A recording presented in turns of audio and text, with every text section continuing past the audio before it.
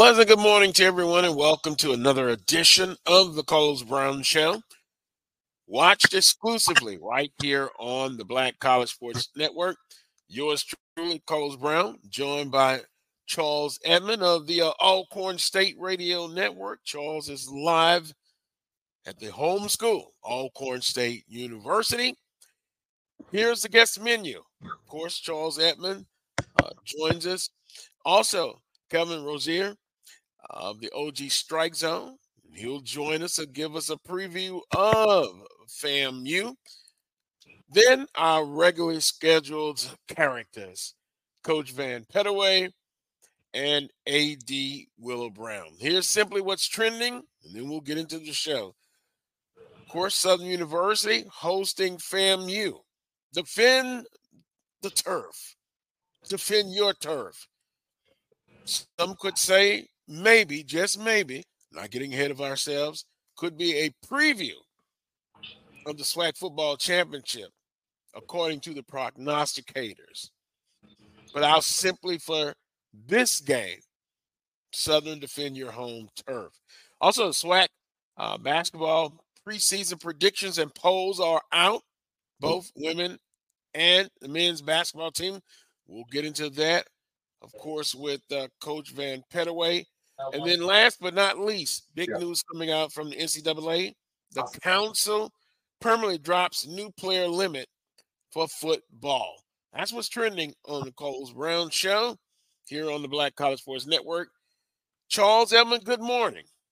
Hey, Carlos, good morning. We're on the beautiful campus of Alcorn State University. It's homecoming 2023.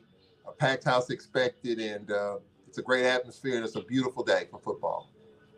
Well, let me just get this right out. I'm pulling for selfish reasons. I'm pulling for Alcorn State because your alma mater, a very confident bunch of players, student athletes right now, and that's Grambling State University. So, for selfish reasons, I'm pulling for Alcorn State today. Here in Baton Rouge, a game 6 p.m., ESPNU live. Jay Walker, I like to call him Jay Miak Walker.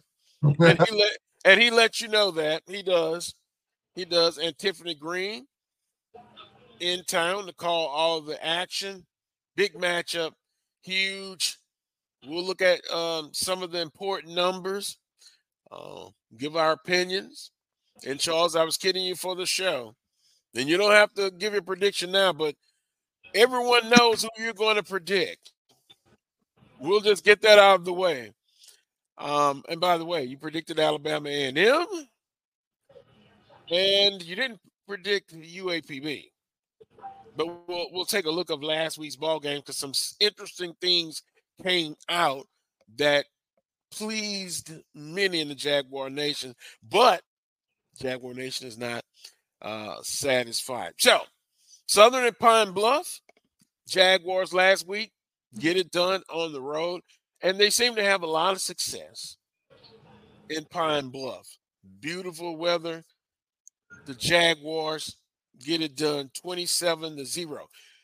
A sighting was seen, Charles. It was the running game. In one game, they beat the total of the previous games. 230 yards rushing. So the running game appears.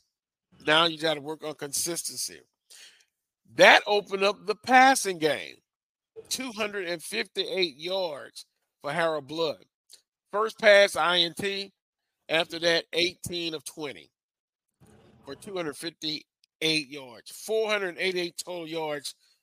But a pleasing thing to have the running game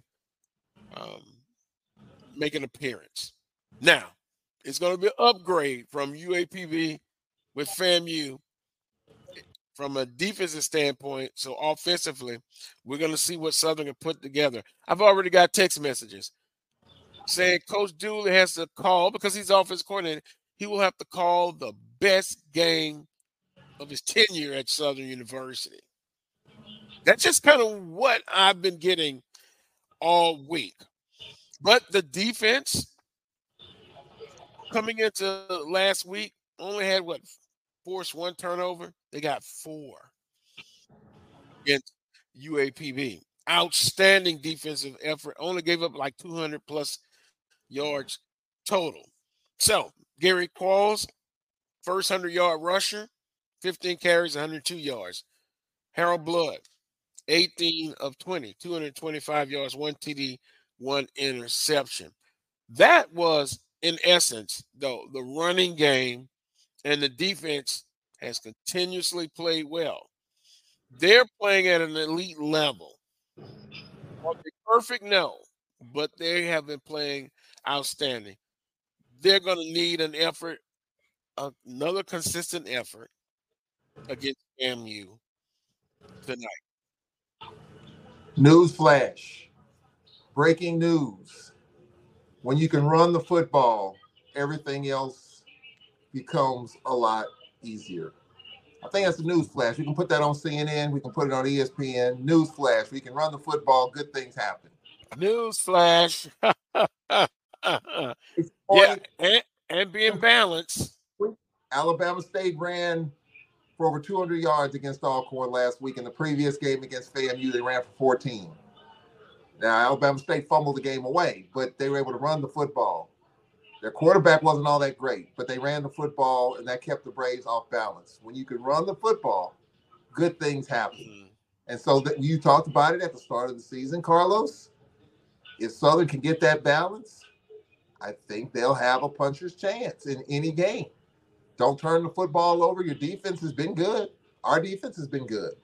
But you got to be able to run the football. And Southern was able to do that, and they were able to take care of business. Now they're going to have to play the best game that they played in a long time. And, of course, we'll have our predictions. But I'm going to issue a challenge as well as give a prediction to the Jaguars coming up whenever it's time to make those predictions. I'm going to issue a prediction and a challenge because I have something to say about Southern and playing at home in big games in Mumford. Maybe it's a sellout. Maybe it's a packed house. I don't know. It should be best team in the league coming in. I don't know. But I'm going to issue a challenge to the Jaguars when it's time. Well, breaking news, for us to prediction, we'll say this, it's trending toward FAMU for Charles Edmond. He didn't say that, I said it. Oh, we know what's going to happen. So that's breaking news. It's not going to be unexpected. But Southern University gets it done. Kind of gauging the Jaguar Nation. They're happy for the victory, but guess what? There's still more work to be done. And that's kind of the graphs I'm getting from the Jaguar Nation. What will this victory do? If they can get it tonight, it will really, one, breed more confidence. You're already trending in the right way. And you just don't know. Sometimes it could be a Natalie Hicks, good morning. And good morning to everyone that is watching in the HBCU Nation. But it can do a lot of good because you're trending up. They started the season 0-2, high expectations, and when you get off to a 0-2 start and you predicted to win the West, and you have high expectations, it can really just knock the enthusiasm. But the true supporters and fans and alumni, yeah, they can voice their opinion, and they're going to do that. But they're going to stick with you as well. This game tonight can go a long way in maybe smoothing over some of those rough spots, anger in some parts, disappointment. That's where I fall at of those first 2 games. But they're trending upward, and now they've got to work on consistency. And they're going to need it tonight, Charles. You know, we talk about the running game, but I just believe you got to be balanced. And I'm going to say this now. First big hint. If Southern University has to sit back and throw the ball over 40-plus times, it doesn't end well. You got to have balance. We'll chart first downs. You got to be unpredictable on first down. You've already talked about it in previous shows. Utilize every weapon in your arsenal. Tight ends, backs out in the passing schemes, slant patterns, curl ins, the intermediate routes.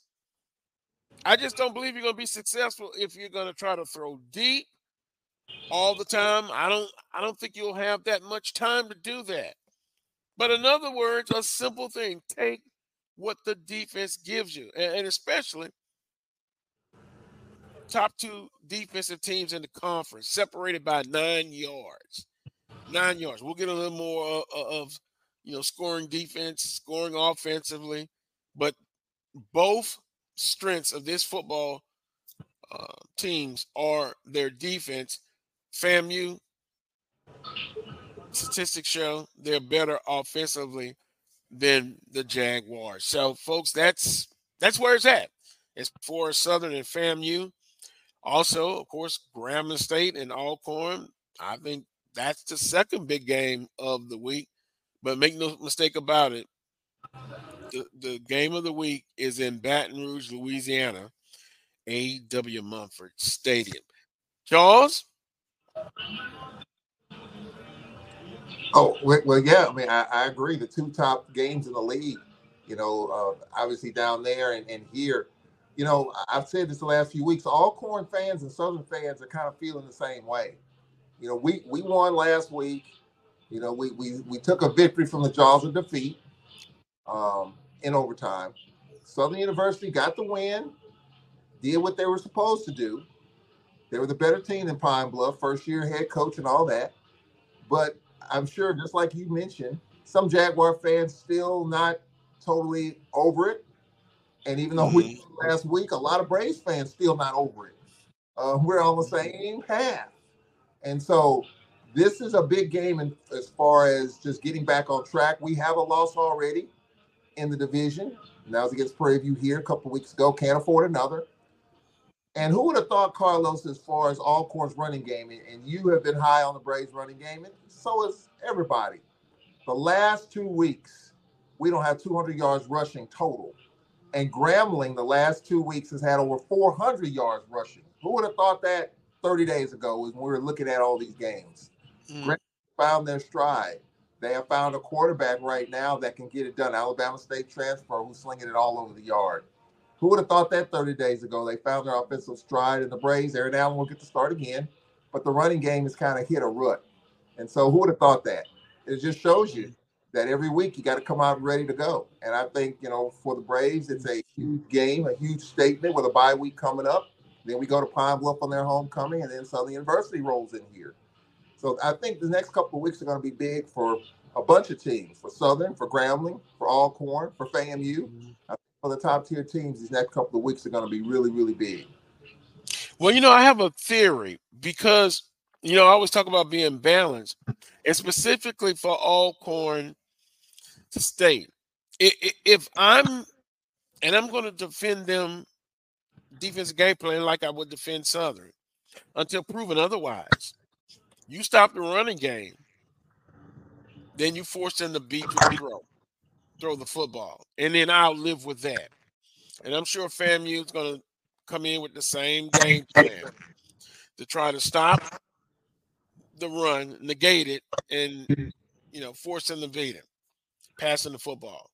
And I think with Alcorn, the same thing. You try to make a team one-dimensional, and I think that's what FAMU will try to do. And boy, Charles, I got a chance to listen to the last part of that game.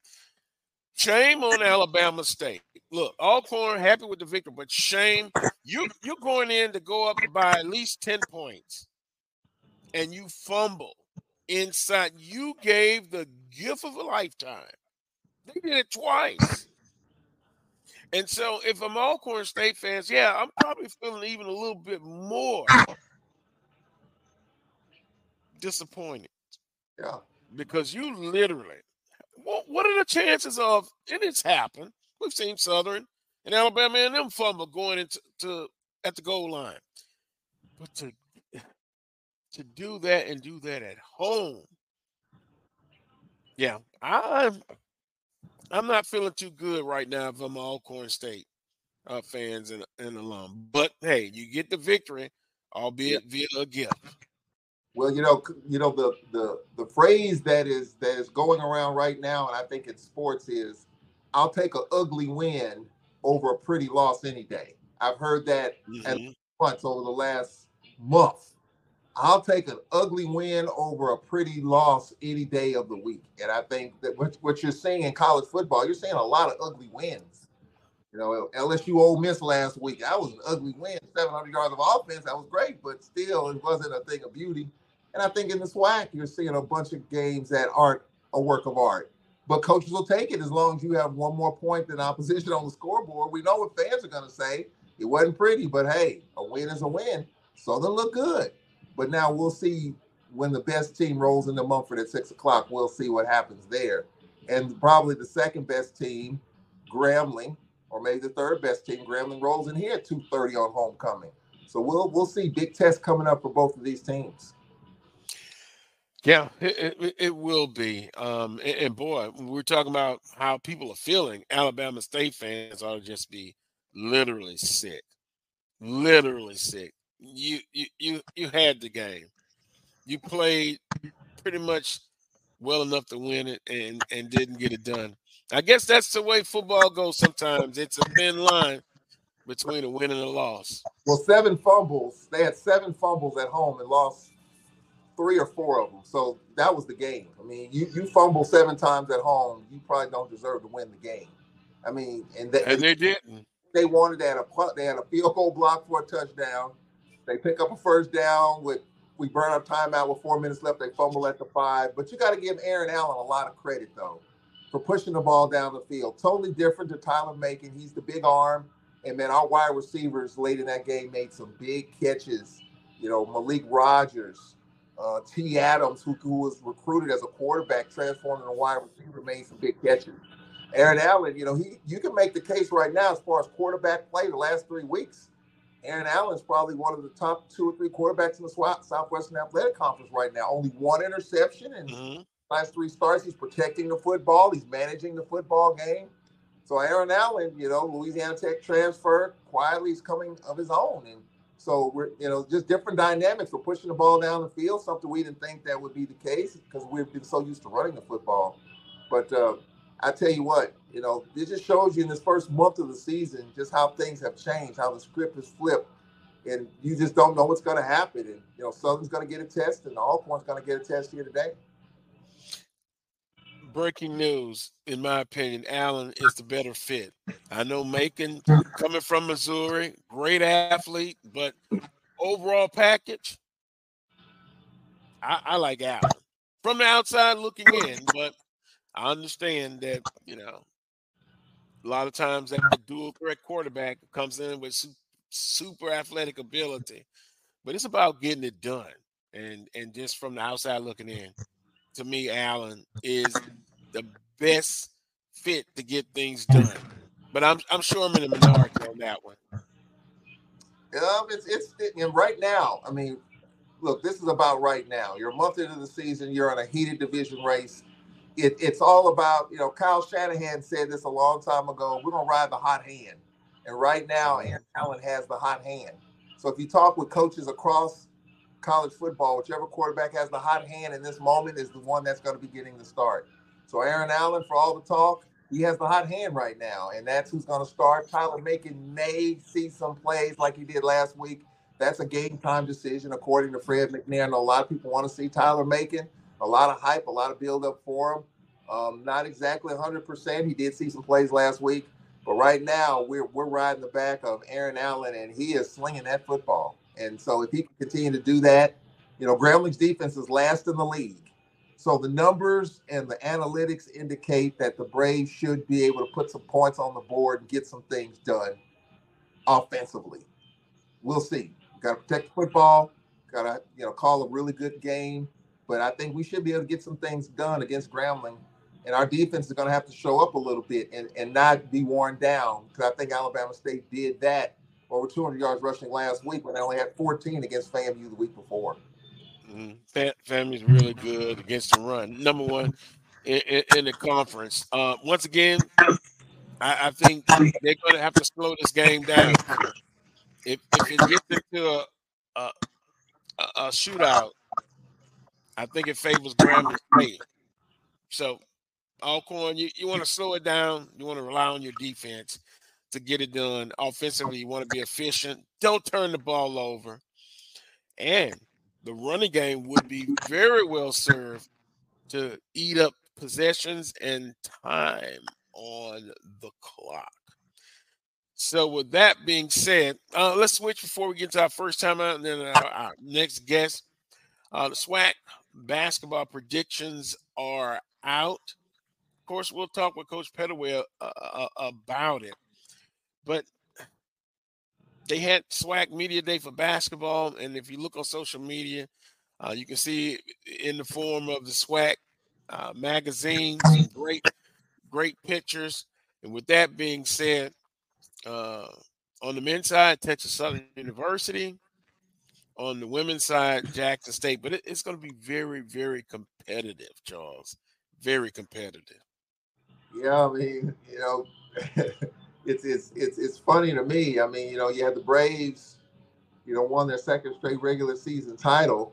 And Landon Bussey told me the other day, this is his best team that he's had since he's been here. He told me that the other day. And he looked at me dead serious, said, Charles, team I've had. I mean, we'll see, of course, once we get in the SWAC play. But, Texas Southern, a team that started 0-5 last year in conference, for them to come out of the Ashes, win the tournament, and then here it is. They're picked to win it. I don't have a problem with it personally. I think, when you look at, P.J. Henry coming back and you look at a bunch of other pieces coming back, I think I don't have a problem with it. And in Jackson State, Coach Reed quietly just putting her pieces together. I mean, she's going to be good, but who's going to push her? Is it going to be Bama State? Is it going to be UAPB? Who is it going to be? Grambling's got a new women's coach. Who's going to push Jackson State? I think for them, it's all about the tournament because they did great in the regular season, but couldn't get it done in the tournament. So we'll see. I'm just anxious to see how this non-conference rolls out and see which teams are healthy.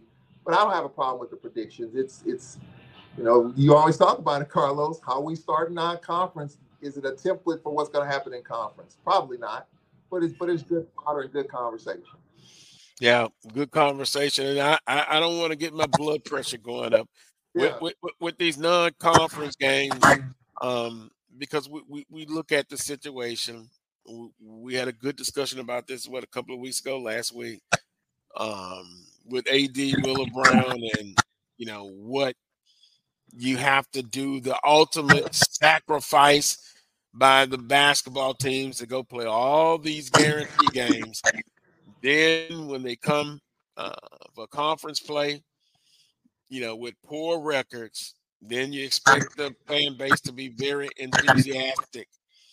So I'm just not going to go down that again. It is what it is. These predictions, we'll see how they play out at the end of the season. We'll take a timeout. And when we come back, it'll be more of the Carlos Brown Show right here on the Black College Sports Network. We shall return. Another day is here, and you're ready for it. What to wear? Check. Breakfast, lunch, and dinner? Check. Planning for what's next and how to save for it? That's where Bank of America can help. For your financial to-dos, Bank of America has experts ready to help get you closer to your goals. Get started at one of our local financial centers or 24/7 in our mobile banking app. Find a location near you at bankofamerica.com/talktous. What would you like the power to do?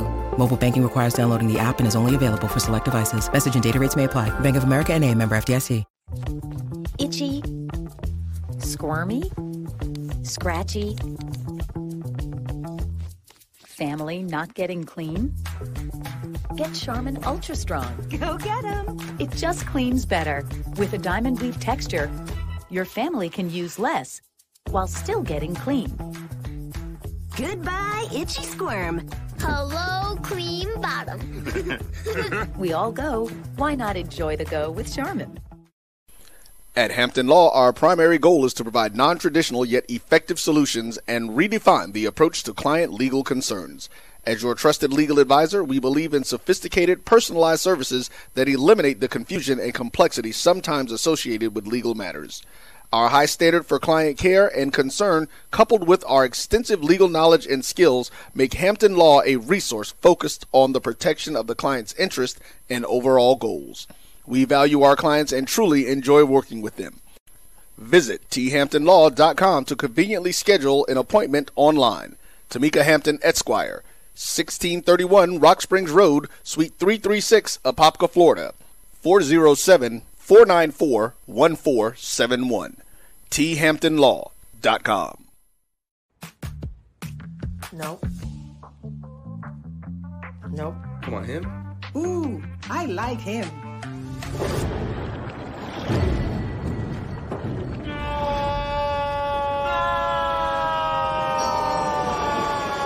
Quick, the Quicker Picker-Upper.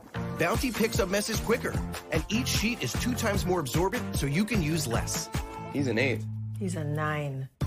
Bounty, the Quicker Picker-Upper. From novice to aficionado, find yourself here. High quality cigars plus personal customer service. Slow Burn is Waco's only mobile cigar lounge, featuring a meticulous, curated collection of premium cigars. Visit our website, www.slowburnwaco.com. That's www.slowburnwaco.com. Stride K-12 powered schools are ready to put over 20 years of being a leader in online education to work for you. Dive into curriculum design for the online classroom. Team up with state-certified teachers trained in virtual instruction. Take control of your child's education journey. Discover the power of personalized learning with a leader experienced in preparing kids for a future they can be excited about. Take charge. Stride K-12. Enroll now for the fall.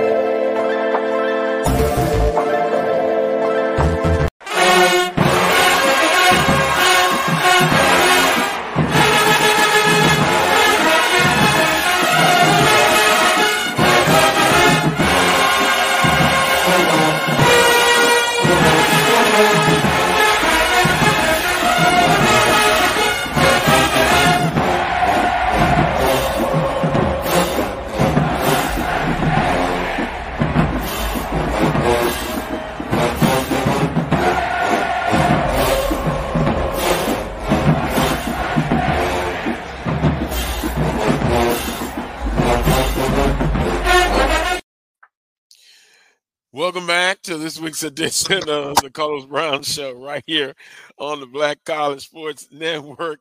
Our first guest, Kelvin Rozier of the ONG Strike Zone. Kelvin, good afternoon to you. I guess you're enjoying the Human Jukebox, I see. Hey, they my second favorite band outside of the 100, man. Absolutely. They be rocking, man. I got to give them credit.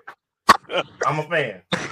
No, I understand that clip was actually with the LSU game last year, and so it's kind of making its rounds still on social media.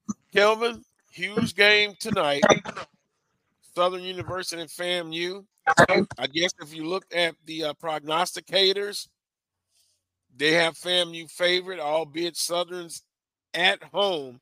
But when you look at this history, it is really of late been in the FAMU's favor. But they've had some great games in the past. But talk about FAMU. Your expectations for this game tonight for the Rattlers.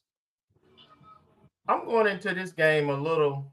I'm very interested to see our reaction. We had a little adversity after last week's game. We're a tested team. I mean, we've played Jackson State, we played USF, we played a West Florida team that's still a top-ranked team, Division II, and we've only had 2 home games. So we're a tested team.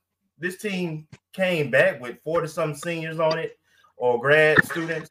So we're an experienced team. So, of course, naturally, the expectations were pretty high for this team and are high for this team. So, we have a top-ranked defense. The concern has been more on the offensive consistency. We play in spurts. So we're averaging about 27 points a game. The highest I think we've got 31 twice this year. Once against West Florida, and the other one, I guess, against last week against Valley. And then Jackson State, 28 points. But those 28 points came in the first half, 21 of them in the first quarter. So we played like one quarter of great offensive football, and that's the concern going into a hostile environment with a quality opponent like Southern. And it's interesting, Kelvin, that Coach Willie Simmons kind of said the same thing. And we're kind of looking at both teams as they are now, one with one loss, FAMU, Southern with two, but some similarities. Yeah. Defensively, very strong. It's ironic that you talk about offensively. FAMU has had struggles, so has Southern University. You look at both coaches, we could consider them both offensive gurus, although the Jaguar Nation will say, show me, with Coach Dooley, coming into this ball game. So some very interesting similarities, and then the fan bases are not satisfied from an offensive standpoint. Agreed. And it was, the noise got so loud last week that Coach Simmons felt the need to actually address the team. And I thought it was interesting that he chose to do so publicly. And then some things he said later on in the week kind of, for me, brought some insight to, probably why that happened. And he mentioned about being on that long bus ride back after the game. He watches the game, after, the tape and so forth. And 8 hours, 10 hours, however long that bus ride is back to Tallahassee, you get back, 8, 9 in the morning. And you've seen, the polls and people in Rattler Nation chirping, you thinking, we won 31-7.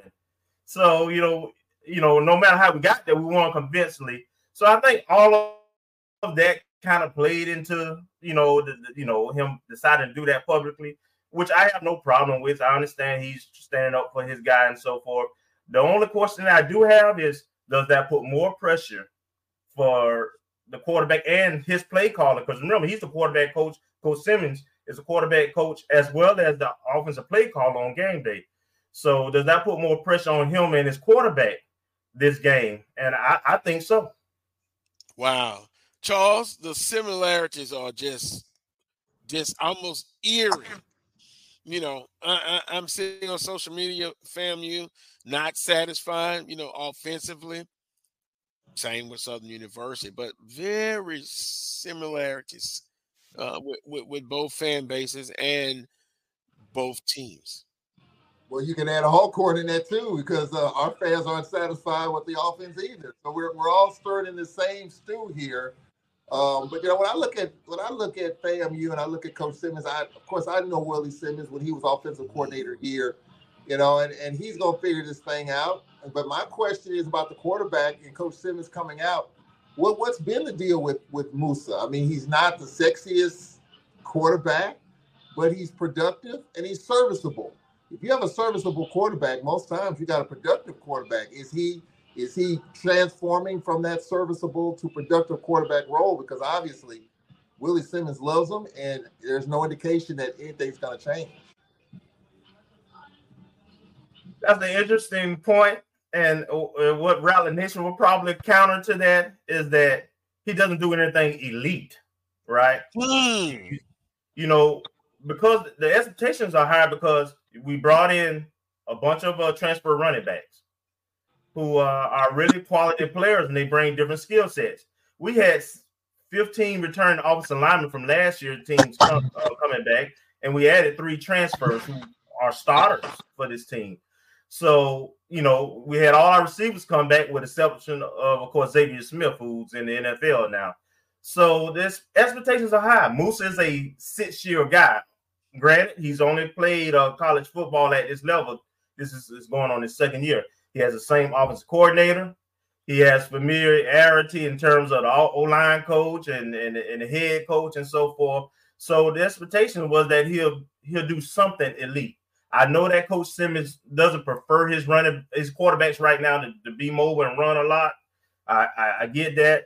But at the end of the day, it's about production. Luckily, this is a team sport, and our defense has been lights out. Our running game has been inconsistent, but we haven't really stuck with it enough, to be honest, to really judge it.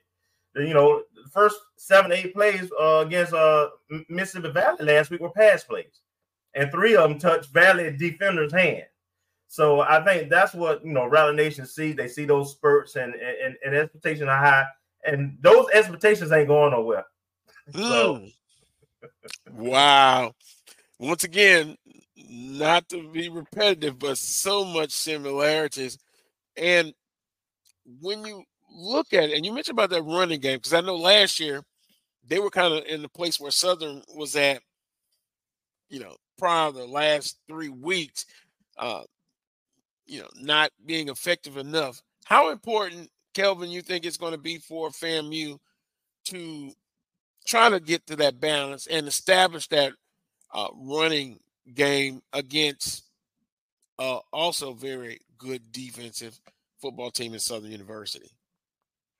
There's no way to understate that the running game is what makes FAMU offense be championship level or just very good.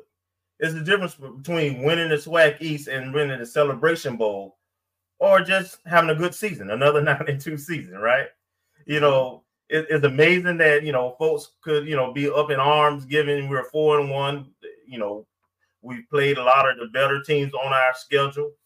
And, but again, the expectations are so high. But we have running backs who can run for power. We got Yance at 6'2", 245. We got guys who can run for speed in terms of you saw him a little bit last week. And, and I know there's a little backstory. I'm not going to get into it why you haven't seen a little bit more of him. But I would say you'll probably see number 25 a little bit more in open field.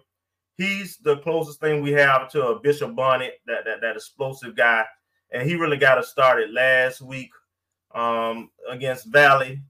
And so, again, experienced line. We got good size, up and down the line. Now, we have had offensive linemen out. Against Valley last week, we had a starting guard. We had a starting center playing guard. We had one of our starting guards playing tackle. I don't know if our starting all-conference tackle has even played more than a half a game so far. So we've had pieces that we've moved around. They're a little banged up front. But again, the standard is the standard. But it would help Musa if it's not on him to make every play. He has accuracy issues, particularly with deeper throws. Those are the ones that drive us crazy because, the guys be wide open. But he's pretty efficient with the short passing game. So that run game would really help him, I think, and coach's play calling. Well, I'm looking in the chat room, Kelvin and Charles, and Adrian says he's a game manager. Gotcha. He's struggled. He's been we'll say he's been inconsistent. Right. We can look to the other side. The backup quarterback is the most popular guy on the football team. And when you look at him, you can look at Alcorn, you can look at Southern University, you can look throughout the conference. But now, defensively, that's where it stops at. That's the strength for FAMU and Southern University. FAMU defensively, talk about them. Although they come as advertised. Absolutely. You got to remember, we lost, Isaiah Land. Then we lost Kamari Stevens, to Jacksonville State during the summer, as a matter of fact. So, question number one for folks outside of FAMU was, what the pass rush would look like. Now, we had a little taste of what we were capable of against Bethune last year. So we knew Anthony Dunn was a stud who transferred in from Marshall as a true freshman last year. So we still had General Hunt and Stanley Mentor and some of those guys up front. So we knew our front seven would be stout. We also knew we had pretty much all our linebacker core coming back. And they are a lot more athletic than in the past years. So they can do equally stay on the field and do run and pass. And if you watch our defense, we rotate a lot of players. We change the whole front four. Within a drive or series, we've not had many teams that have driven the ball down the field like 10-play drives, 12-play drives, etc. Mm-hmm. And they're fast. They get pressure on the quarterback. However, they're not perfect. Our front four has not been as advertised. I mean, our back four has not been as advertised. You know, we had two guys in the secondary who were pre-sack selections. And so far, we really haven't had any interceptions, you know, and a bunch of turnovers. We have a lot of tackle for loss and sacks. But, you know, that I think Coach Simmons alluded to that. And I think that's the next level for us to create a few more turnovers defensively. Kind of looking at the stats, and of course, FAMU #1 overall defense, Southern #2. Scoring offensively, FAMU 27 points a game, Southern University 17 points a game. Scoring defense, FAMU #2, giving up 15 points a game. Southern is #1, giving up 12.8 points a game. What scares you, Kelvin? I know I asked you about your concerns earlier. What scares you about Southern? Is it just defense? Is it the atmosphere? Is it just more of FAMU and what they can do? Southern is a lot like FAMU, tradition. Playing Southern on the road, they're used to big games, so their players are not going to be intimidated. Their players are going to be fired up to play this game, you know, in front of the home crowd. And they have talent every year. So you know Southern's going to play good defense, and they have the ability to exploit, our weaknesses, right? They have running backs. They have a pretty decent line. They have receivers. It's just, can you get consistent quarterback play? So the fact that Southern is we played so much over the years, there's no intimidation factor, because sometimes that does play an effect when we play certain teams, but this won't be one of them. And then knowing that our margin of error is going to be small, particularly at Southern, given the atmosphere. I have to say, generally speaking, we have felt over the years historically that the officiating has been biased. But I have to admit, the last time we was up there, it was a pretty well officiated game. That did not happen, and that actually surprised me. But I always worry about that when we play in Baton Rouge. We're one bad call away or one bad turnover away from being out, losing that game. Maybe it's Willie Simmons, Charles. I remember when he was at Prairie View, and it was a controversial call. But I feel totally opposite. I think you can't get a break if you're a home team with Southern University. But you look at your tradition, you look at all of the similarities with this football game, Charles. This might be a good a time as ever for your prediction. We know who it's going to be. Yep, I am going with FAMU. I just think right now FAMU at this point is the better team. But I'm going to say this. I'm going to go a little bit off the beaten path. You and I, Carlos, have talked about this when Southern plays at home, whether it's at Mumford, whether it's at the Baby Dome, whether it's at Heinz Field, how there's tension in the air at home. I would like to see Southern University come out against the best team in the league. And FAMU right now, by far, is the best team in the league. Can the Jaguars get it done at home against one of the top-tier teams? Last couple of years has been Jackson State. Okay? Couldn't beat Jackson State at home. Now, if this game were in Tallahassee, I would give Southern a puncher's chance, because for some reason, when Southern's back's against the wall and they go on the road, they show up and show out. Case in point, UAPB. Case in point, a few years ago, they go to Prairie View and blow them out. But at home, it's different. They play with a little bit of tension, or a lot of tension. This is going to be one of those games. you're going to be the best.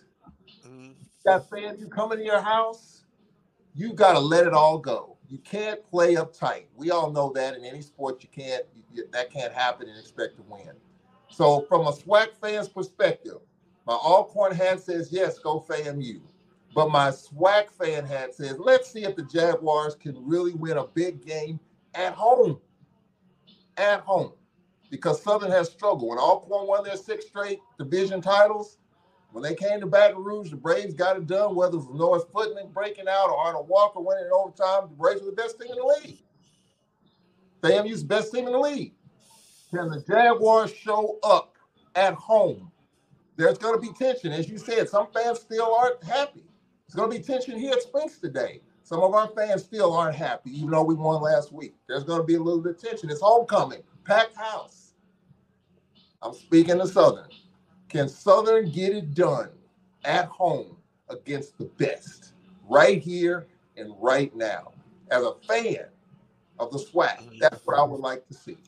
And that's, I do think FAMU's going to win the game because they're the better team. They're the better team. But I want to see Southern step up. I want to see Southern step it up against the best of the best. We'll see tonight. Well, you see Kelvin Clapping. He's challenged Southern University's fan base. But by the way, if I would look overall in the last 10 years, pretty good at home. Yeah, they dropped one to Jackson State.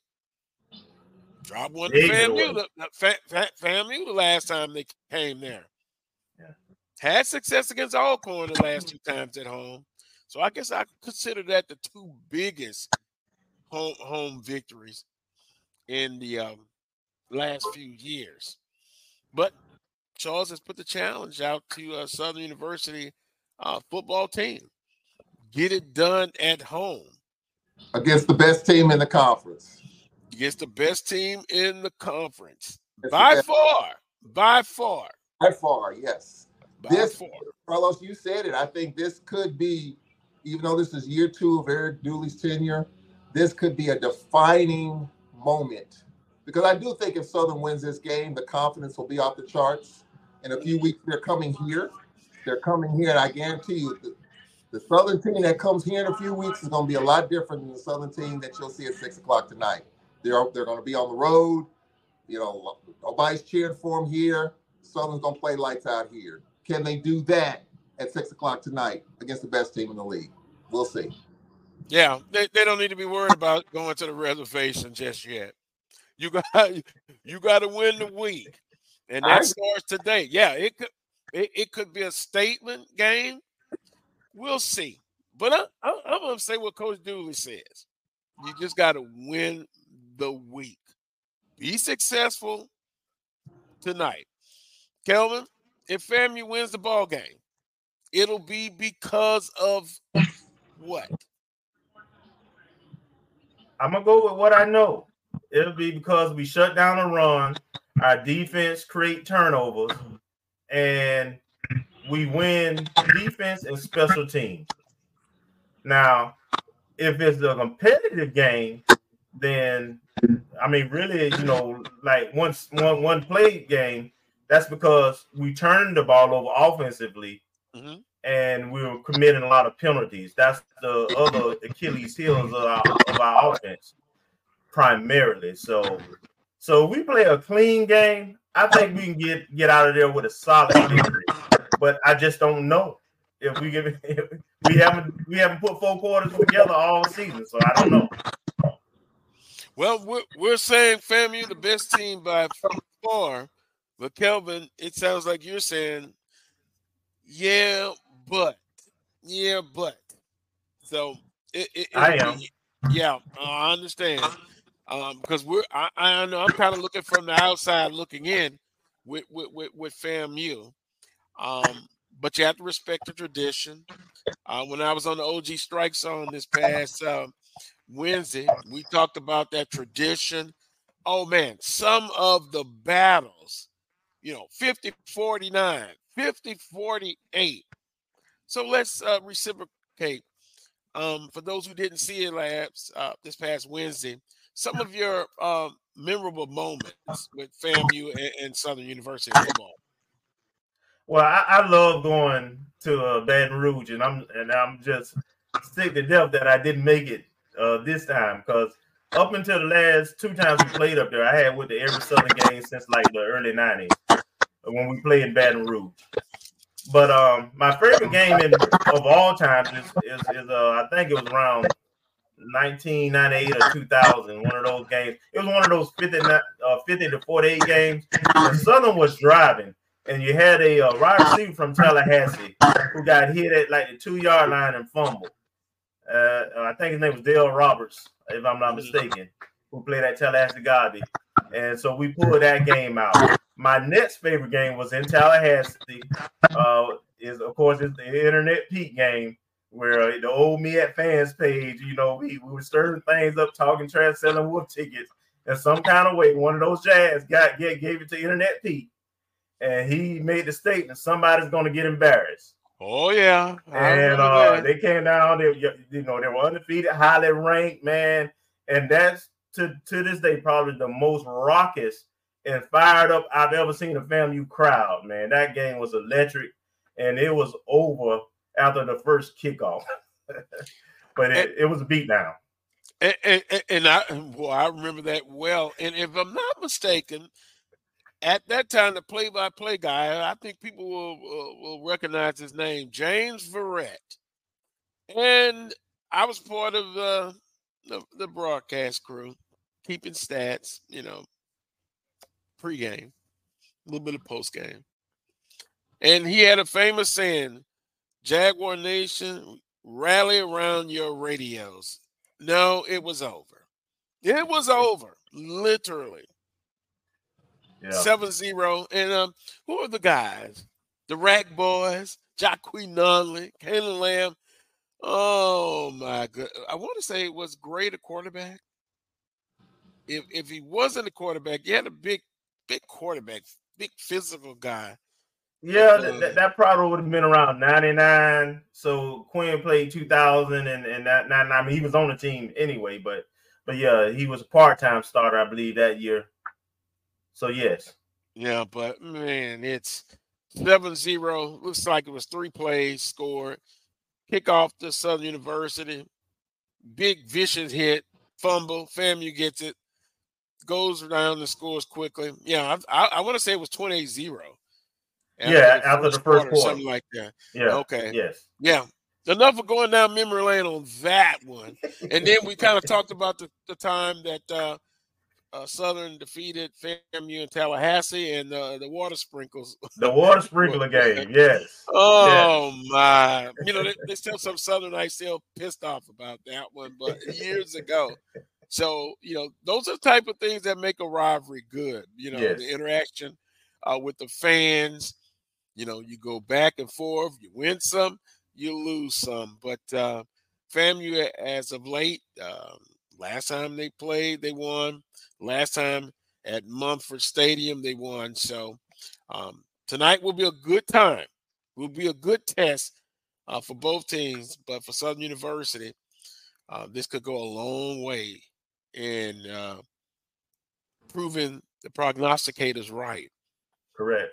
Because Kelvin, they said in the West, it's Southern. In the East, it's FAMU. We shall see. It's still plenty of football left to play. Kelvin, closing comments.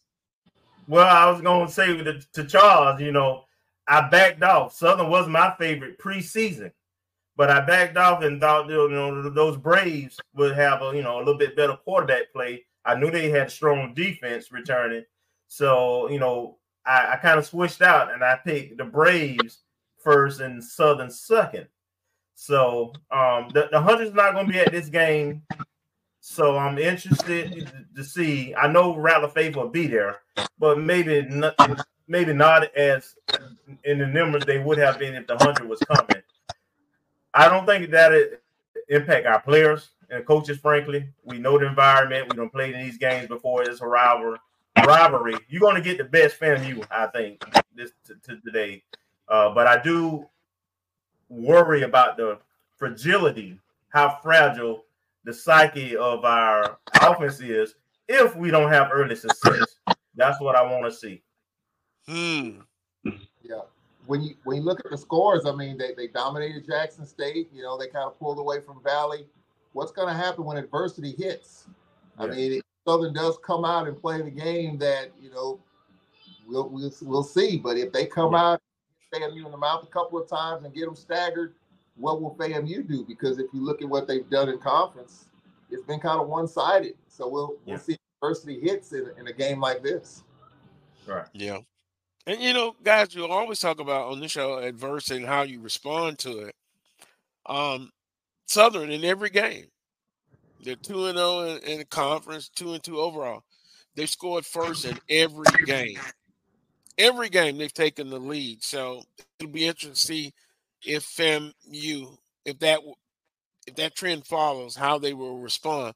But I will say this. They know it's a big game. I think they'll be up to the challenge. They're not in Ida Vena.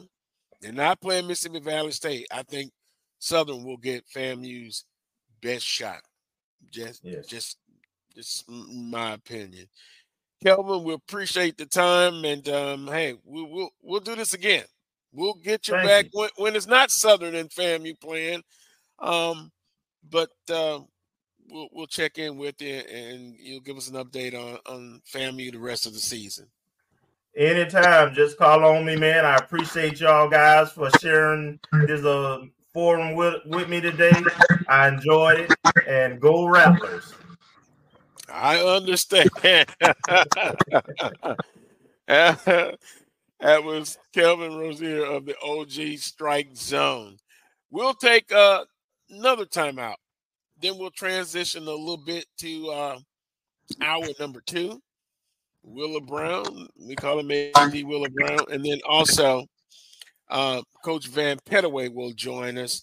We'll get his opinion on those SWAC preseason polls, both on the women's and the men's side.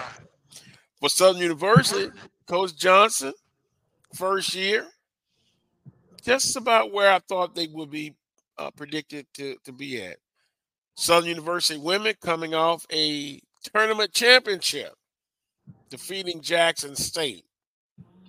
But it's going to be very competitive. So I don't really have a problem with the preseason polls.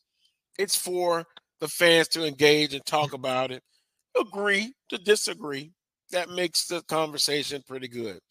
So hour number 2 coming up. You're watching the Coles Brown Show right here on the Black College Sports Network. Itchy, squirmy, scratchy, family not getting clean? Get Charmin Ultra Strong. Go get 'em. It just cleans better. With a diamond weave texture, your family can use less while still getting clean.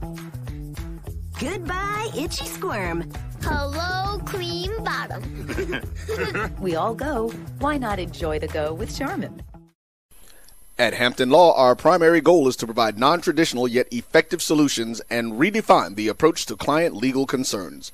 As your trusted legal advisor, we believe in sophisticated, personalized services that eliminate the confusion and complexity sometimes associated with legal matters. Our high standard for client care and concern, coupled with our extensive legal knowledge and skills, make Hampton Law a resource focused on the protection of the client's interest and overall goals. We value our clients and truly enjoy working with them.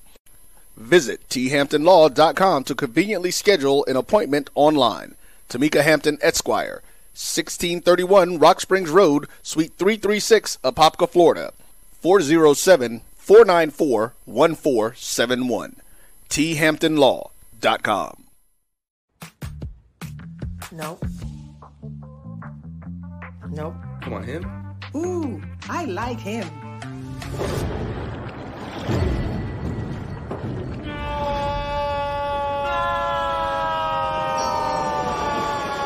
Quick, the Quicker Picker-Upper. Bounty picks up messes quicker, and each sheet is 2 times more absorbent so you can use less. He's an 8. He's a 9. Bounty, the Quicker Picker-Upper. From novice to aficionado, find yourself here. High quality cigars plus personal customer service. Slow Burn is Waco's only mobile cigar lounge, featuring a meticulous, curated collection of premium cigars. Visit our website, www.slowburnwaco.com. That's www.slowburnwaco.com. Stride K-12 powered schools are ready to put over 20 years of being a leader in online education to work for you. Dive into curriculum design for the online classroom. Team up with state-certified teachers trained in virtual instruction. Take control of your child's education journey. Discover the power of personalized learning with a leader experienced in preparing kids for a future they can be excited about. Take charge. Stride K-12. Enroll now for the fall.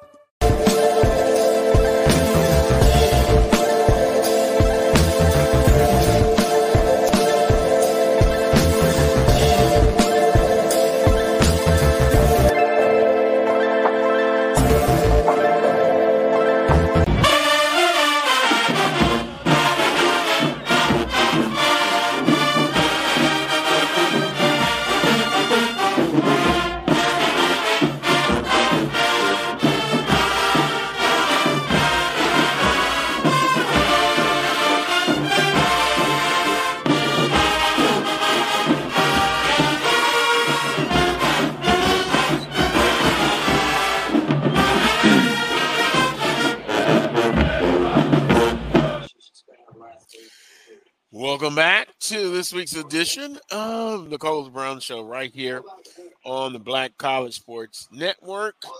Yours truly, Coles Brown, joined by Willa Brown, Charles Eltman back. Coach Pettaway, I guess we'll try to get him back up and going. I saw him there, at least from the audio perspective. Going to get him up for the video perspective. See, we're trying to get him in right now. Southern and FAMU in the big game tonight, 6 p.m. on ESPNU. Willer, good afternoon. Your loyalty is to the former MEAC school, the FAMU? Not gonna say that, Carlos. Not gonna say that. But I'm gonna call it like I see it, pretty much. Yeah. And I got Southern in an upset this evening. You know, that's strange to hear. I just think that being at home, 2-game winning streak, feeling pretty good about themselves, even though it hasn't been perfect by any means. But I just think they muster up enough in a defensive struggle. I think it's going to be, and I just think Southern pulls it out at home. I think there's some chinks in FAMU's armor that hasn't been realized yet, and maybe Coach Dooley is the one to kind of get to the bottom of that. And so it's going to be an interesting game. It's going to be a hard-hitting game. And I'm hoping that the fans of Southern, as Charles was stating earlier, rise to the occasion and really get behind those guys and push them forward to a victory. Well, sometimes a fan base psyche is fragile, and this will go a long way in putting Southern in a position to still accomplish their goals. You don't like to say one game can determine the season or make the outcome a certain way, but for the way this Southern football team has had to overcome adversity, whether it was from opposing teams, self-inflicted, or a combination of both, or two things can be right at the same time. This will go a long way in determining goals for Southern University. Now, we look at a football team that seems to be trending upward. Last week, and Will, you appreciate this, and you were talking about as a former offensive lineman, Southern got some players back. They kind of put some players moved them to a different side on the offensive line, and they were able to come up with and they've gotten healthier. They had some injuries in the offensive line as well. They came up with their best performance of the season, over 200 yards rushing. And what that did was it allowed the passing game to be more effective. So with that being said, it came at the right time. Now it's about putting together back-to-back weeks and getting a running game established. Because I think it's going to be crucial tonight for both teams, specifically at Southern University. You run the football, it makes the passing game effective, and overall the offense, it gives them a better chance to be successful. I think they'll rise to the occasion. Yeah, I think it's time. I think might have been Charles who talking about the possibility of this being a statement type game. And I think this will truly be a statement type of game for Southern, more so than FAMU. And, because if Southern has any hopes of getting to the Celebration Bowl or getting to the SWAC championship game, that sort of thing, they need to send a message this evening, that, they're going to be a force to be reckoned with in the SWAC. They need to send a message to the rest of the teams in the SWAC West, that we are, if we haven't arrived, we're close to arriving. We right there at the doorstep or walking up the doorway, that sort of thing. And so this game for Southern carries all kinds of, ramifications and hopes and things of that nature. So, it's not going to make or break the year. I'm not saying that, but it's going to go a long way toward setting the attitude for the rest of the year. Now we say hello, interesting points to Coach Van Pettaway. Hello, guys. Don't tell me you're in Mobile. Oh, yeah, I'm in Mobile. This is the Brothers Weekend. So I got my brothers here this weekend with us. And then I got a brother from another mother, Reginald Gibson, who's just like a brother to us. And I'm looking forward to a big game tonight, this afternoon, between our Bulldogs and Jackson State. People are coming in. We got in here Thursday. So the football atmosphere is here. I'm looking forward to a great game. Coach Pettaway, I'll say this. You get in on Thursdays, and when I was making road trips, I get on a Friday. Hopefully I'll be able to do that one day like you. Get in on a Thursday. That must be relaxing. Because for me, it was always a Friday, sometimes a turnaround. Most of the time, leave that Sunday. And, Thursday. What an extra day can do for a person. Well, look, as you age, you need that extra time. So that's the truth. Yep. But all around the SWAC this week, that Southern FAMU game, that's big. I think it's gonna tell a lot about not only Southern now, it's gonna tell a lot about FAMU, because if FAM can go on the road and win down there at Southern, I think it's gonna send a clear message to the rest of the SWAC that you got to come through Florida A&M. Yeah, well, it is going to be. We can safely say it's the game of the week, but there are also some other important games as well. I want to switch to the basketball side. Now they had SWAC Media Day both on the women's and men's side, and we'll put up the graphs first for on the women's side. Chivalry is not dead, and Jackson State, they picked Jackson State to win it on the women's side. I think the coaches, at least they're thinking right, because they've shown their dominance over the last 4 or 5 years, and I think they got it right when they picked Jackson State to win another title. To me, the surprise team in the top 5 was Pine Bluff. A lot of coaches got and Charles, you have to help me with this. I thought they lost a lot. I thought Pine Bluff lost a lot, and I didn't think the coaches would pick them that high. But to pick them third, I think that's a testimony to the hard work they've done out there at Arkansas Pine Bluff. Pretty cut and dry, Jay. Charles, I think it was addressing you about what UAPB. Charles, did you think they picked Pine Bluff too high? I'm sorry, we had a tough connection. Was that on the women's side? Yeah, on the women's side.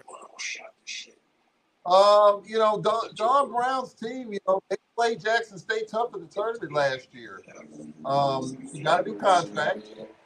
I think one thing I can say about Coach Brown, her team can recruit. She can recruit and get some players in there.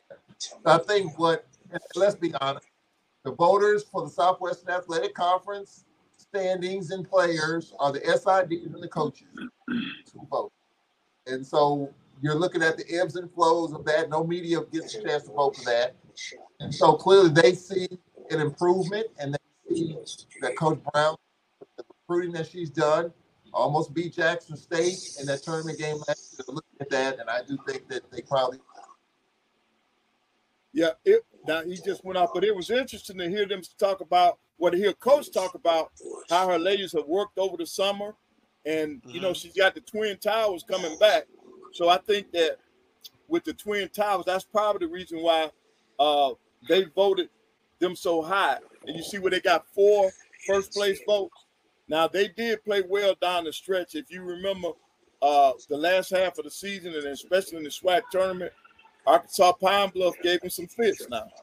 So that might be a good choice. And if things are right, and she's saying that her kids are in better shape now than they've ever been, then on the women's side, it's going to be a dogfight all the way to the end.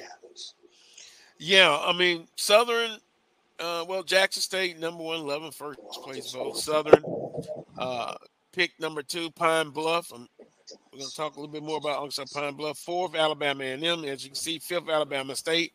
6th, Prairie View A&M, Bethune-Cookman. 7th, Grambling State. 8. Wow. 9, Alcorn State. 10, FAMU. 11, Texas Southern. 12, Mississippi Valley State. But Southern defeated Jackson State in the tournament championship, but then they had a tough one with Arkansas Pine Bluff. Coach Brown has done a great job of recruiting and putting together the pieces there. And it's going to be very competitive on the women's side. We talk about that each and every year.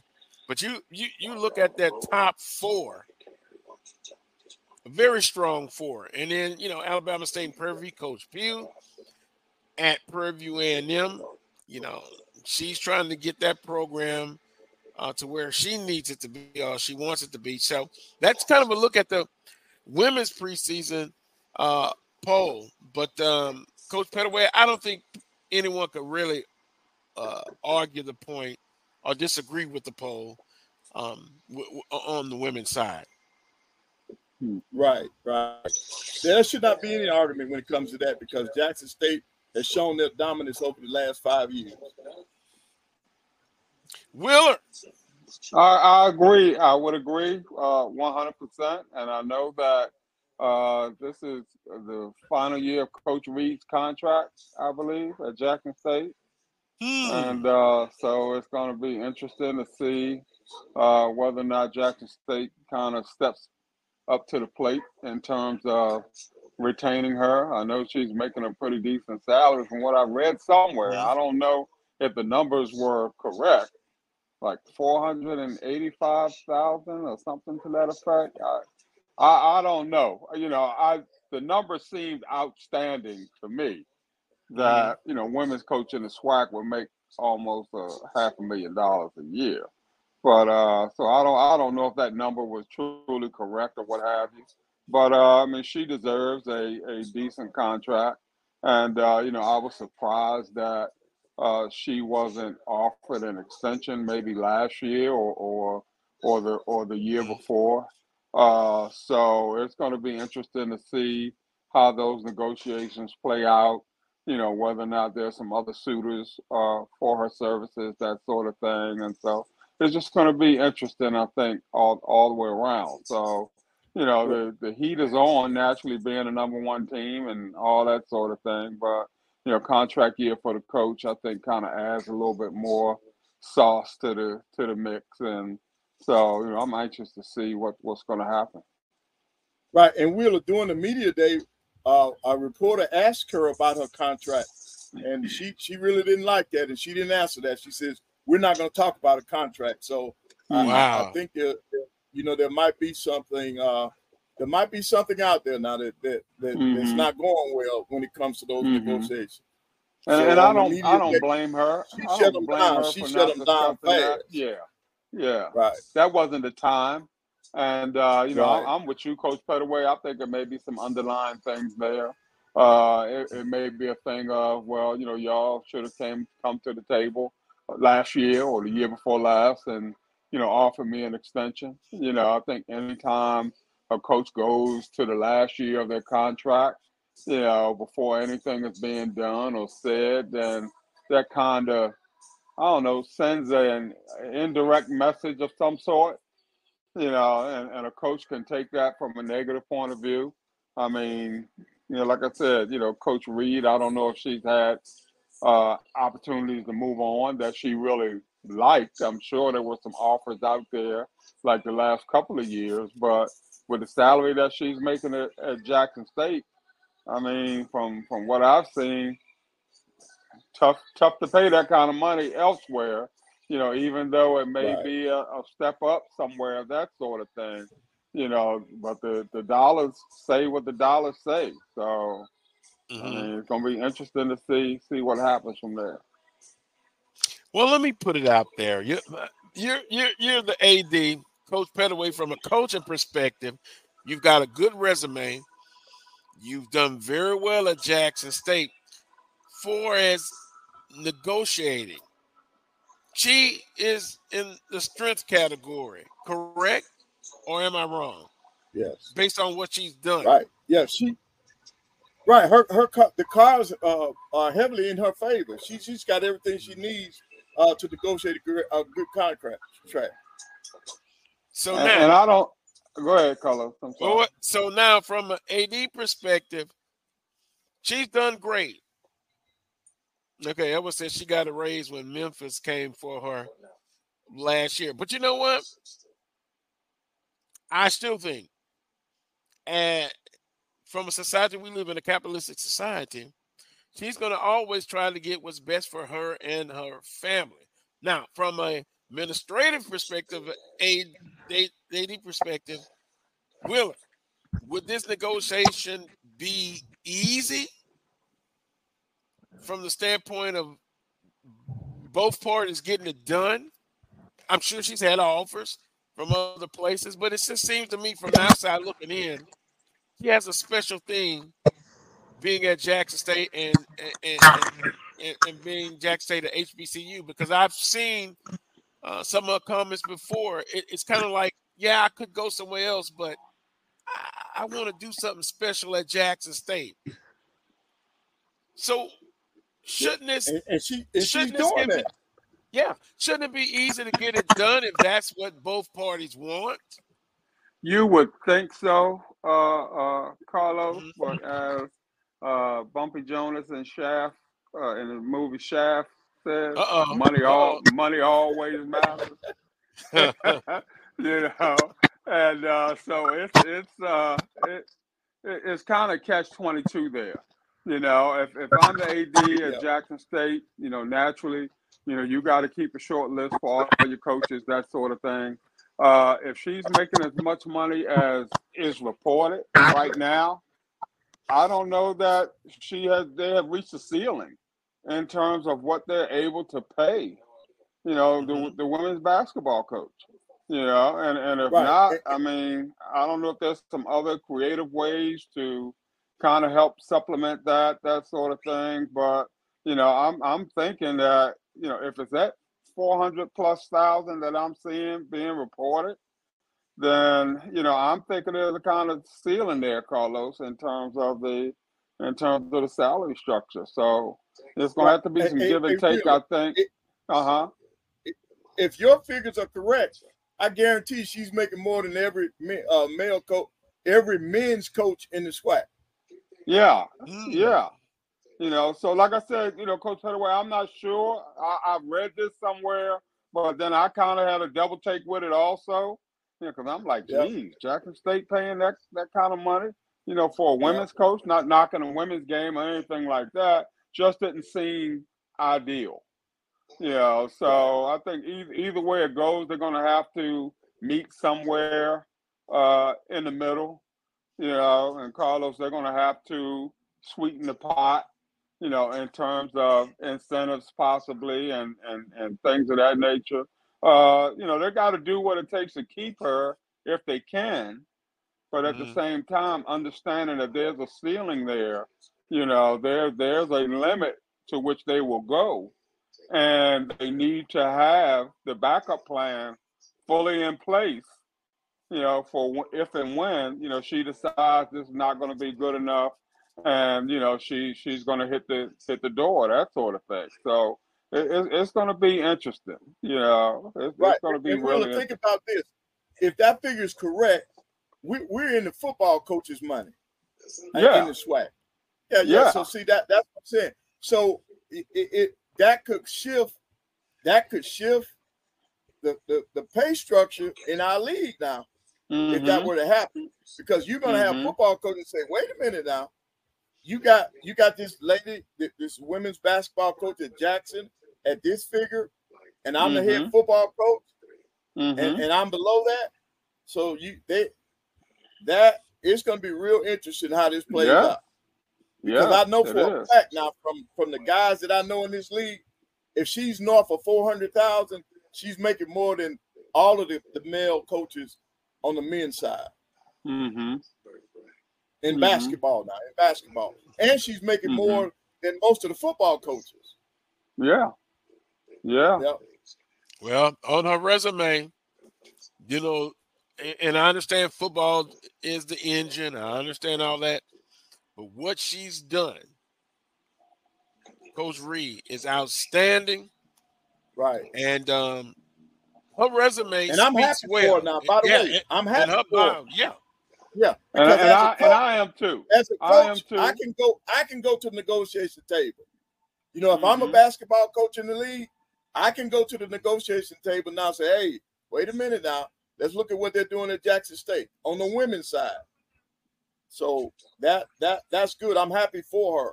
And then this might help all the other coaches in the league when it comes to salaries. Charles? But she needs to be prepared, Carlos. She needs to be prepared to have an exit plan of her own. If things aren't suited the way that she would like for them to be suited. I would think that, this is just me talking, I would think that if there have been some fully or really, really attractive opportunities out there for her, that she would have done more than just taking a glance. And, we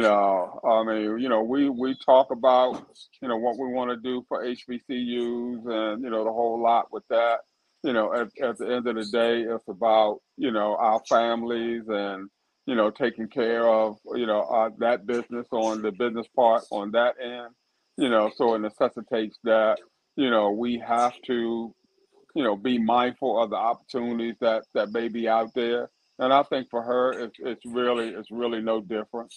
So, hopefully, both parties have a sense of duty in mind, and, they're going to look forward to having some nice, clean discussions, and, let's see what can get done. Charles, you can weigh in on this. We've gotten others' opinion on there. And I'll just simply say this. Outstanding coach. She's done a great job. And whether she stays or goes, hopefully she'll get it done. But if not, she won't be unemployed at all. Not at all. Go ahead, Charles. Yeah, I think the word maxed out is kind of my thing. I think Coach Reed has done just about everything that you could possibly do in the SWAC level. She's won regular season titles. She's gone to the NCAA tournament. She had LSU on the ropes. NCAA tournament. Yeah, Charles is having some Wi-Fi issues. Yeah, and Right. Charles, you're back. Yeah, I switched connections, so I think this was probably the more stable. But I think Coach Reed has done, short of winning a game in the NCAA tournament, I think he's done all he can do at Jackson State as far as regular season titles, tournament titles, players, all that. I think for most of our schools, unfortunately, there is a ceiling. And if another school comes calling to offer her $1,000 a year in that regard, I don't know if $400,000 is correct. I know Texas Southern's coaching at the $250,000. That's the top as far as the minutes. I don't know if any other coach is making that. But another mid-tier school comes after Coach Reed with a pretty good package. Trust me, I think Jackson. What else can other than winning against the NCAA tournament? So comes after. I think Ashley Robinson. He just got a new contract. I think with the new president coming, they may push a couple more dollars at her. But if another mid-tier school comes after her with 500, 550, something in a regard with a bigger budget, you can believe she's gone. I would hate that because I like Coach Reed. He's very outspoken, all that. So I think, money talks, as they say, money talks, some other stuff walks. So I think for Coach Reed, I think if another school comes after her with a pretty good package, 5 years, whatever, 5 years, $2.5 million, 5 years with a whole bunch of escalation, bigger budget, she's going to take that. Well, yeah. Once again, I would say I wish her well. She doesn't owe anybody an explanation. She'll do what's best for her.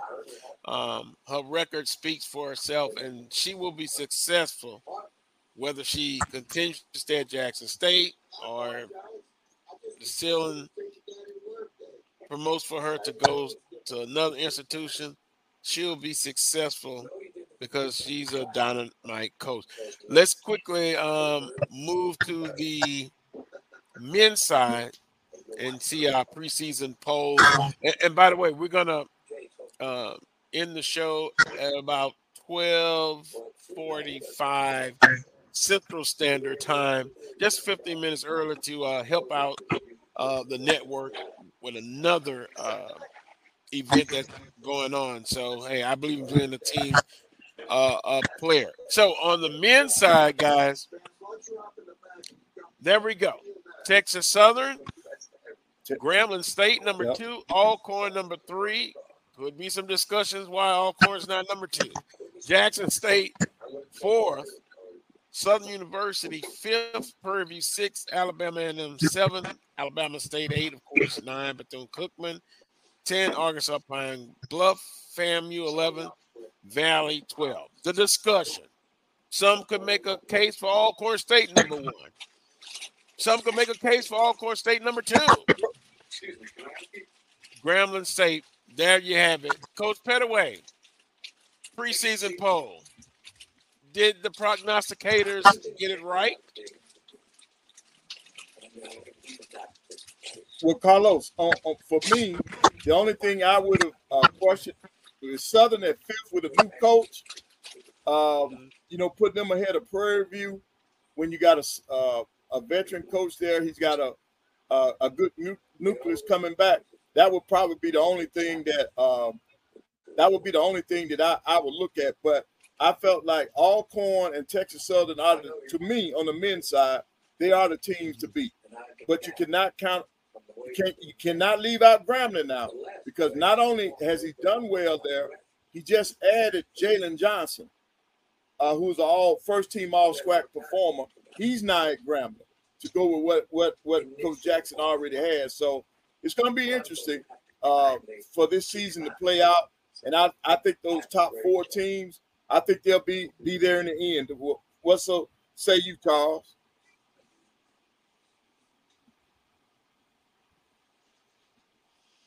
Charles, you have to turn your mic on. I can't hear. Can you hear me?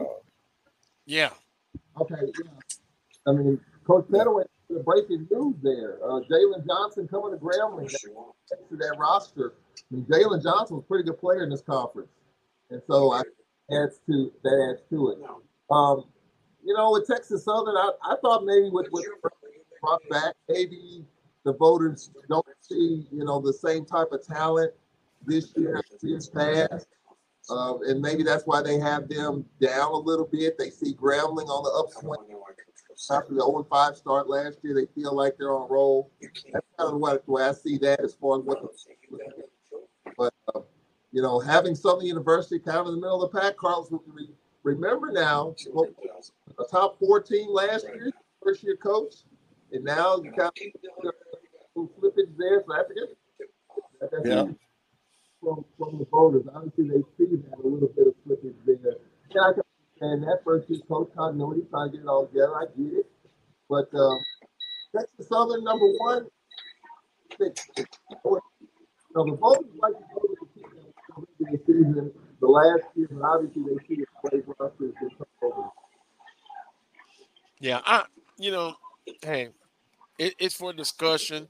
Southern University, I probably thought they would be 6th or 7th with a new coach, and we've talked to Coach Johnson, and I think he'll get the program where it needs to be.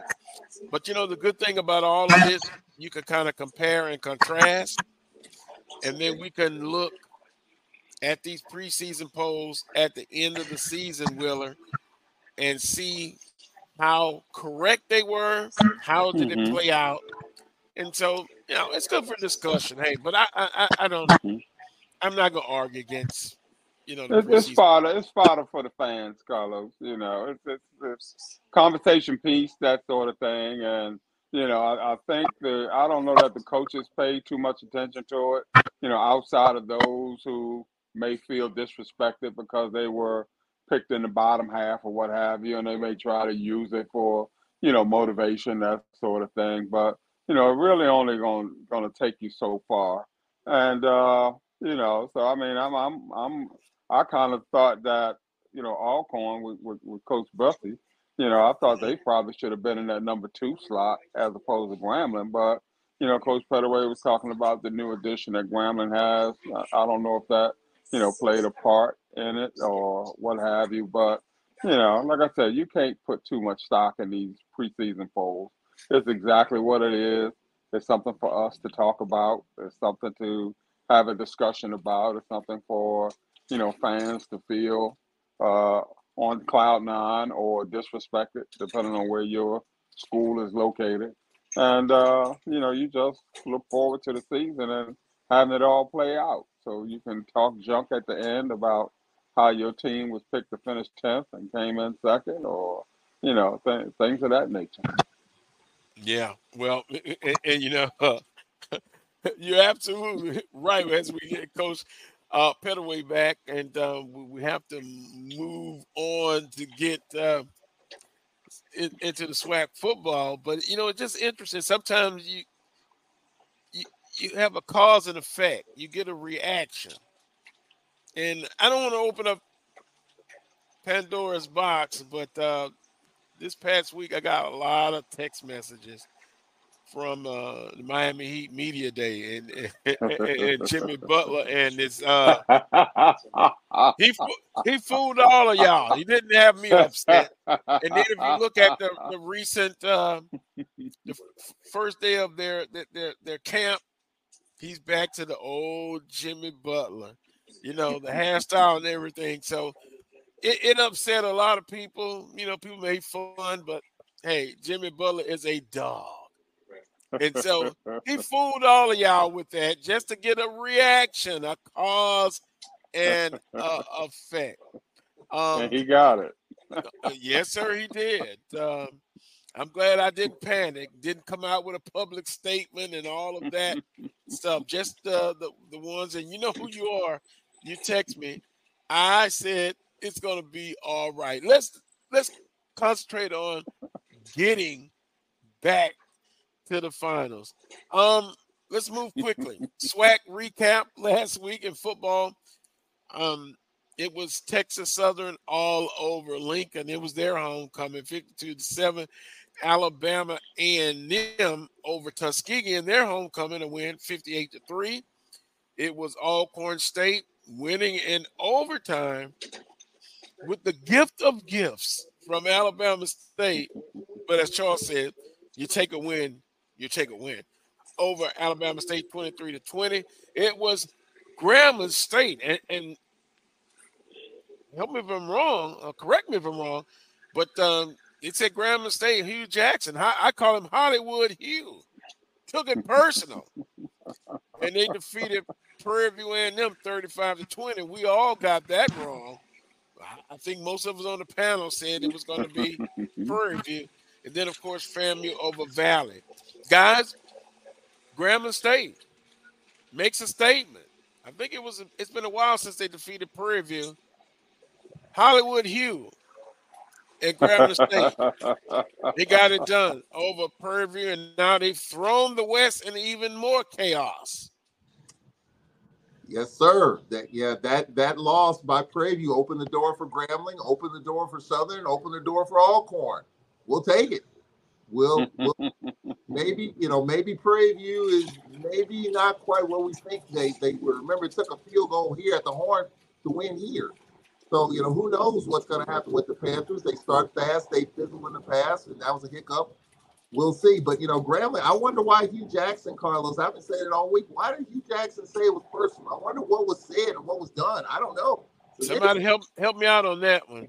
Yeah, so, somebody from my buddy Renard Higgins from Grambling, somebody, chime in the chat room. What was said about it to Hugh Jackson pissed off? I don't know. But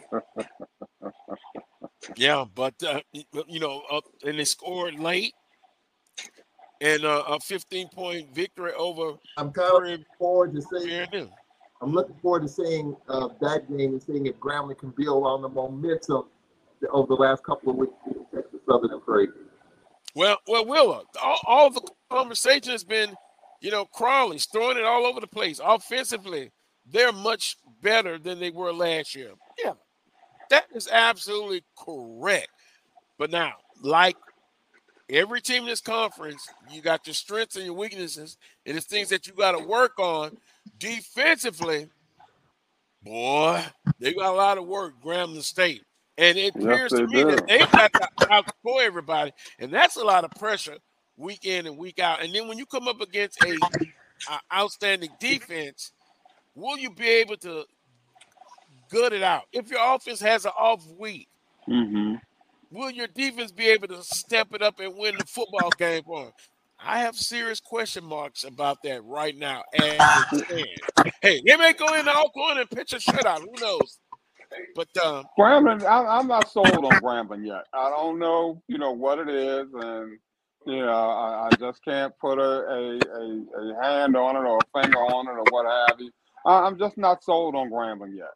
Granted, they probably beat a good PV team last week, that sort of thing, but I just don't know. It might be Hugh Jackson. I don't know. I'm just not sold on Grambling yet. So they still got a little ways to go in my book, in terms of really establishing themselves as power players over on that side of the ledger.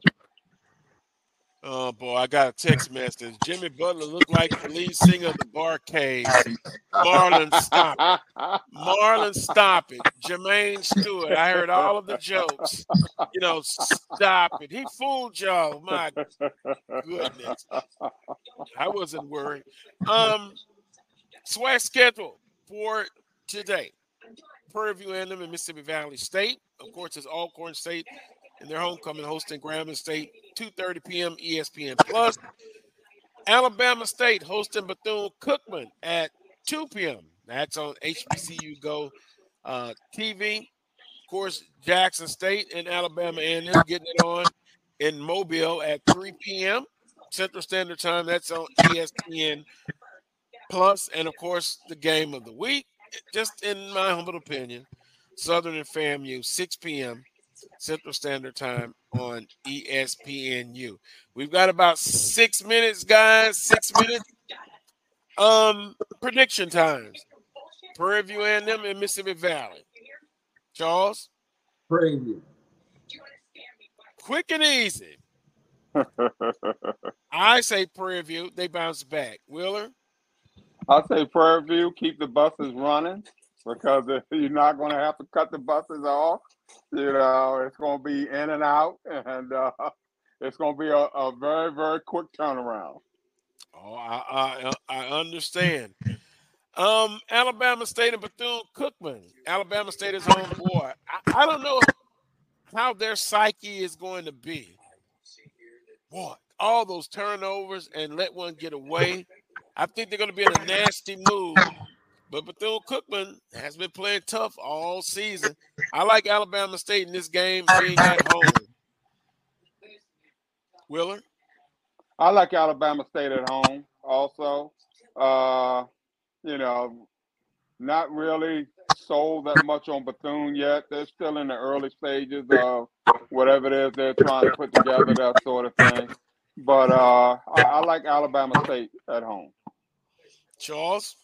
I'm going with Bethune-Cookman. Yeah, I'm going with Bethune-Cookman because I think Alabama State left a lot out there when they played Southern University. That team hadn't been the same since week 1. You know, lost to Miles, lost to Alcorn, fumbled that game away.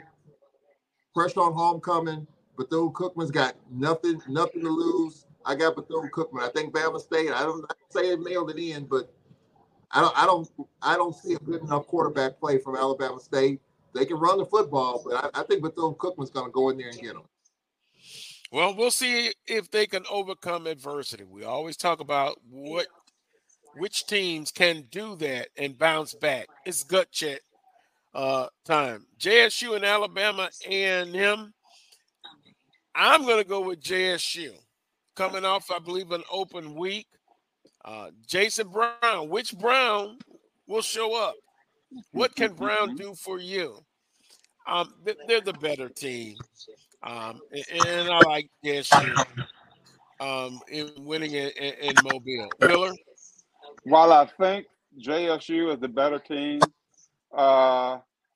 this could be a statement game for Connell Maynor at A&M.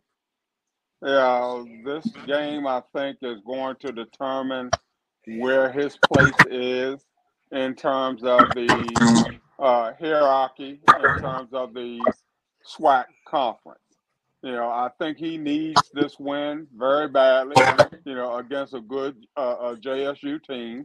You know, he likes to talk a lot of smack and, you know, all that sort of thing. And lately he's had some problems. Yeah.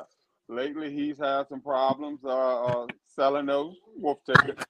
And but he's gonna have to step up now and at home, you know, against a good JSU team. You know, so I'm leaning towards A&M on this one in a statement game for Connell Maynor. All right, 3 minutes, Charles. Let's go. I think it's a toss-up to me. If I had to put some money on it, I'm going to go with Alabama A&M. Oh, my goodness, Charles. Charles, you like the underdog, huh? Yeah, he scored 100 points against Tuskegee on homecoming. What does that mean? Probably nothing, but something tells me that they're going to show up and they're going to put some points on the board and put Jackson State on their heels. I got Alabama A&M in a close one. Wow. Unbelievable. Southern and FAMU, 6 p.m., ESPNU. Willer? I'm going with Southern in the upset. I'm going with Southern in the upset. I think it's going to be a strong defensive game. And, you know, I just think, you know, Southern coming off of 2 wins in a row and, you know, feeling a lot better about themselves than they were early on. Being at home, you know, with the home crowd behind you and, you know, all the little nuances that go with that. I'm hoping it's going to make a difference for them. But I'm going with Southern on this one. All righty. Charles, we got less than a minute. Hey, you already gave your prediction, FAMU. Jaguars, can you show up against the best team in the league at home? Can you get it done? Well, if you need motivation for that game, That's sad. I just simply say running the football will be key for Southern University. They defensively got to force some turnovers. This will be a physical game. At the end of the day, Southern kicks a field goal to win it late in the ball game. I got Southern winning that game. Quickly, I just want to encourage you, a proud sponsor of the Carlos Brown Show, the Blue and Gold Centric Club. Ride with the Blue and Gold Centric Club to Jacksonville, Florida, October 21st. The cost $200, which includes game ticket, refreshments, and a ton of fun. Hotel costs $138. Contact Craig Pierre, 225-324-7234. That's the Blue and Gold Centric Club, proud sponsor of the Carlos Brown Show. I want to thank all of the guests, Roy producing, and for you for tuning in. Until next time, peace and God bless. Go!